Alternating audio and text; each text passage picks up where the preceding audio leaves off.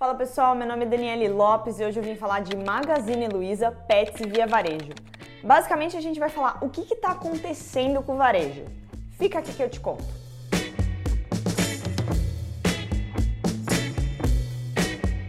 Aqui eu começo citando 3 pontos que impactam o consumo das pessoas, que por sua vez batem bastante nas varejistas e claro, o mercado não perdoa.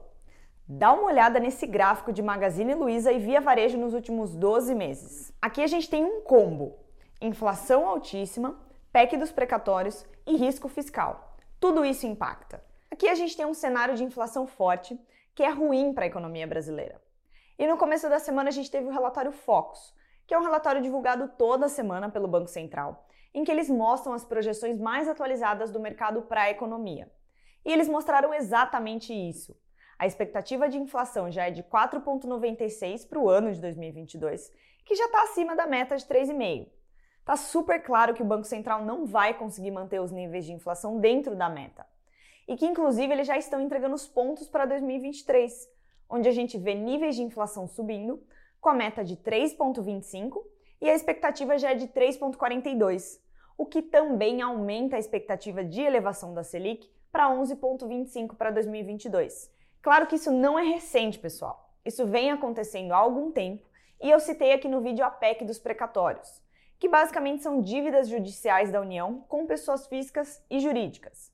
Então você tem funcionários públicos, servidores de saúde que vão receber os seus pagamentos do governo e a PEC veio justamente para propor o parcelamento das dívidas. Elas seriam pagas no ano que vem e dá mais ou menos um valor de 90 bilhões de reais. E todas as dívidas são corrigidas pela Selic, que eu acabei de falar que vai galgar os seus 11%. E no final de tudo, também muda a forma de calcular o teto de gastos. Mais uma vez, farra nas contas públicas. Para você nunca mais esquecer.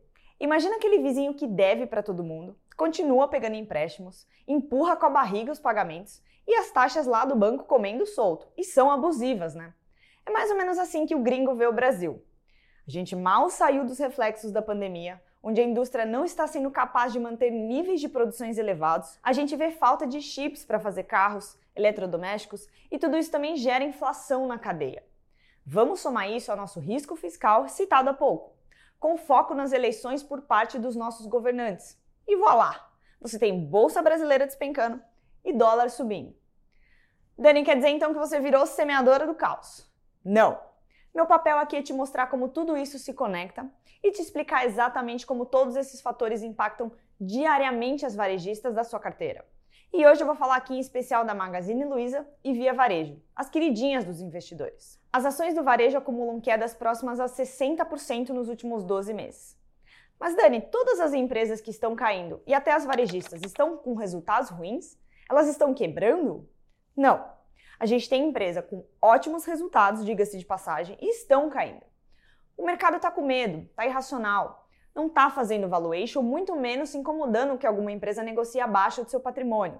É irracionalidade, pessoal. Existe muita insegurança do que está por vir. Mas isso a gente pode falar em um outro vídeo. Agora, a gente viu muita varejista quebrar, as menores quebraram na pandemia. E claro, Magazine Luiza e Via Varejo sofreram na pandemia e ainda estão se recuperando. Mas eles possuem muito mais recursos para sobreviver, desde a linha de crédito até o tamanho dos seus negócios. Existe também um otimismo nessas empresas por causa da Black Friday e do Natal, que realmente são momentos em que o consumidor aproveita para comprar as coisas que precisa, e as que não precisa também. Mas vamos lá! Eu falei que os juros estão subindo, a gente tem uma inflação alta, um governo preocupado em gastar, focado em eleições, temos um dólar alto que força as empresas a repassar o aumento nos preços. Isso tem que ser repassado, porque a empresa não é capaz de absorver tudo, pelo menos não no longo prazo. O aumento nos preços desestimula o consumo e o aumento da Selic, por consequência dos juros, eleva o custo do crédito também. E aí você também desestimula o consumo. É um cenário turbulento que não deve clarear para as varejistas, pelo menos não no curto prazo. A própria diretoria da Magalu disse isso em seus resultados. E antes da gente falar dos resultados, a gente tem que lembrar que na Bolsa, as empresas têm mais acesso ao capital.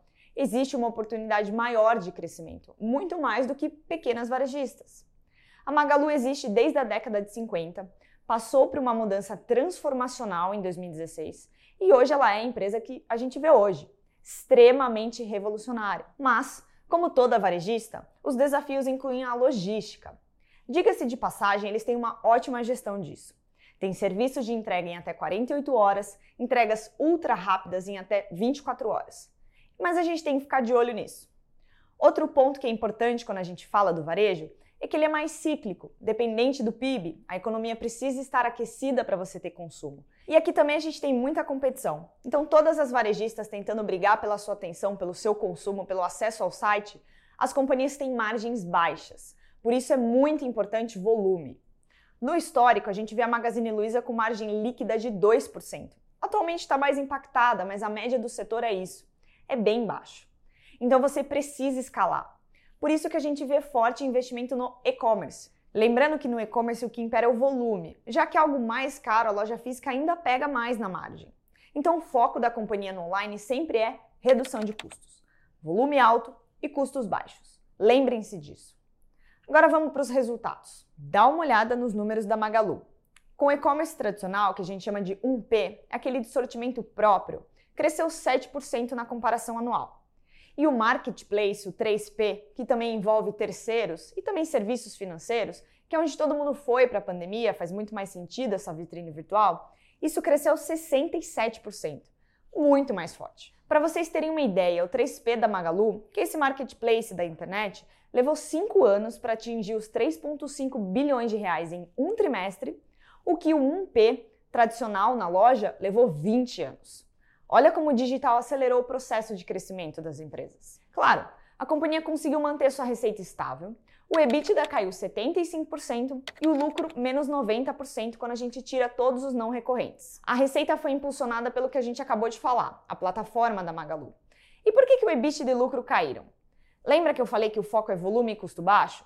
Quando você tem um descasamento disso, ou até mesmo um cenário como o que a gente está passando agora, de inflação de custos, você vê esse tipo de impacto. A companhia teve custos e despesas maiores, e sem entrar muito aqui no detalhe, mas as despesas também entram as provisões para perdas. Despesas com vendas, com pessoas, tudo isso contribuiu para a queda do EBITDA, e o aumento de juros também impactou a linha de despesas financeiras, por isso que a gente viu um lucro líquido também impactado. A Magalu é a maior varejista do Brasil e é considerada, dado seu forte crescimento e múltiplos altos, uma empresa de crescimento. Por isso, a avaliação que o nosso analista de Growth Investing, ações de crescimento em bom português, que é o Rafael Ragazzi que faz, ele entende basicamente todo o potencial de crescimento da companhia, e aqui a gente está falando de aquisições, investimentos em tecnologia, focar em construir uma plataforma que a Magalu quer de fato se tornar. Uma prestadora de serviço para todas as áreas do varejo. Tudo isso vai na conta do valuation. Com o lucro de 717 milhões de reais nos últimos 12 meses, negociando a 83 vezes lucros, a gente vê que a Magalu não está num preço razoável que justifique o crescimento. Com um múltiplo médio da nossa bolsa de 7 vezes lucros, sim, 7 vezes lucros, realmente barato. Quando a gente compara esses 7 vezes lucros com uma ação de crescimento que é a Magalu, a gente está falando que a companhia precisa crescer 12 vezes os seus lucros para atingir níveis saudáveis de negociação, o que vai dar mais ou menos um lucro de 8,5 bilhões por ano. A Magalu tem mais ou menos 3% do mercado online de comércio. Tem um caminho longo pela frente, que está sendo extremamente bem feito, mas o preço ainda não justifica a nossa entrada. E antes de eu falar da Via Varejo, eu vou te dar a queridinha do Ragazzi no Nord 10X. Inclusive, dá uma olhada no trabalho dele. Ele acompanha a Magalu de perto, ele entende que não é hora de entrar, mas ele já vê uma outra oportunidade no varejo, o ramo varejista pet, que é a Petz. A Petz possui 7% do mercado de produtos pet no Brasil, vem crescendo em um ritmo fortíssimo. São 156 lojas, 120 centros veterinários, 12 hospitais e a companhia ainda tem o braço de adoção pet. A Petz é considerada um ecossistema pet. Eles querem vender e oferecer praticamente tudo ligado aos nossos bichinhos. Cerca de 58% das vendas são concentradas em São Paulo. O foco é que isso seja reduzido, porque a companhia tem um plano de expansão em novas regiões. A gente falou bastante que o varejo está migrando para o e-commerce, e o varejo pet não é diferente. A Pet, inclusive, é fortíssima no varejo online. Ele já tem uma integração completa da plataforma física com a digital. Inclusive, 30% dos produtos já são vendidos online. E o mais legal aqui é a modalidade pick-up, onde você compra e só vai retirar. Isso dá 86% dos resultados da companhia. Olha como é fácil para você fazer a compra online e mais fácil ainda para a logística da Petz. que você vai lá buscar para ela. Aliás, a logística não é um problema aqui. A Petz consegue entregar cerca de 84% das suas encomendas em um dia útil. Isso saindo de um centro de distribuição. Quando a gente fala de sair da loja, isso aumenta para 96%.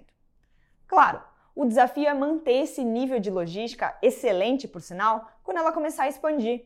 Mas o Ragazzi já está de olho nisso. Eu vou falar um pouquinho dos resultados e vou dar uma pitada do valuation.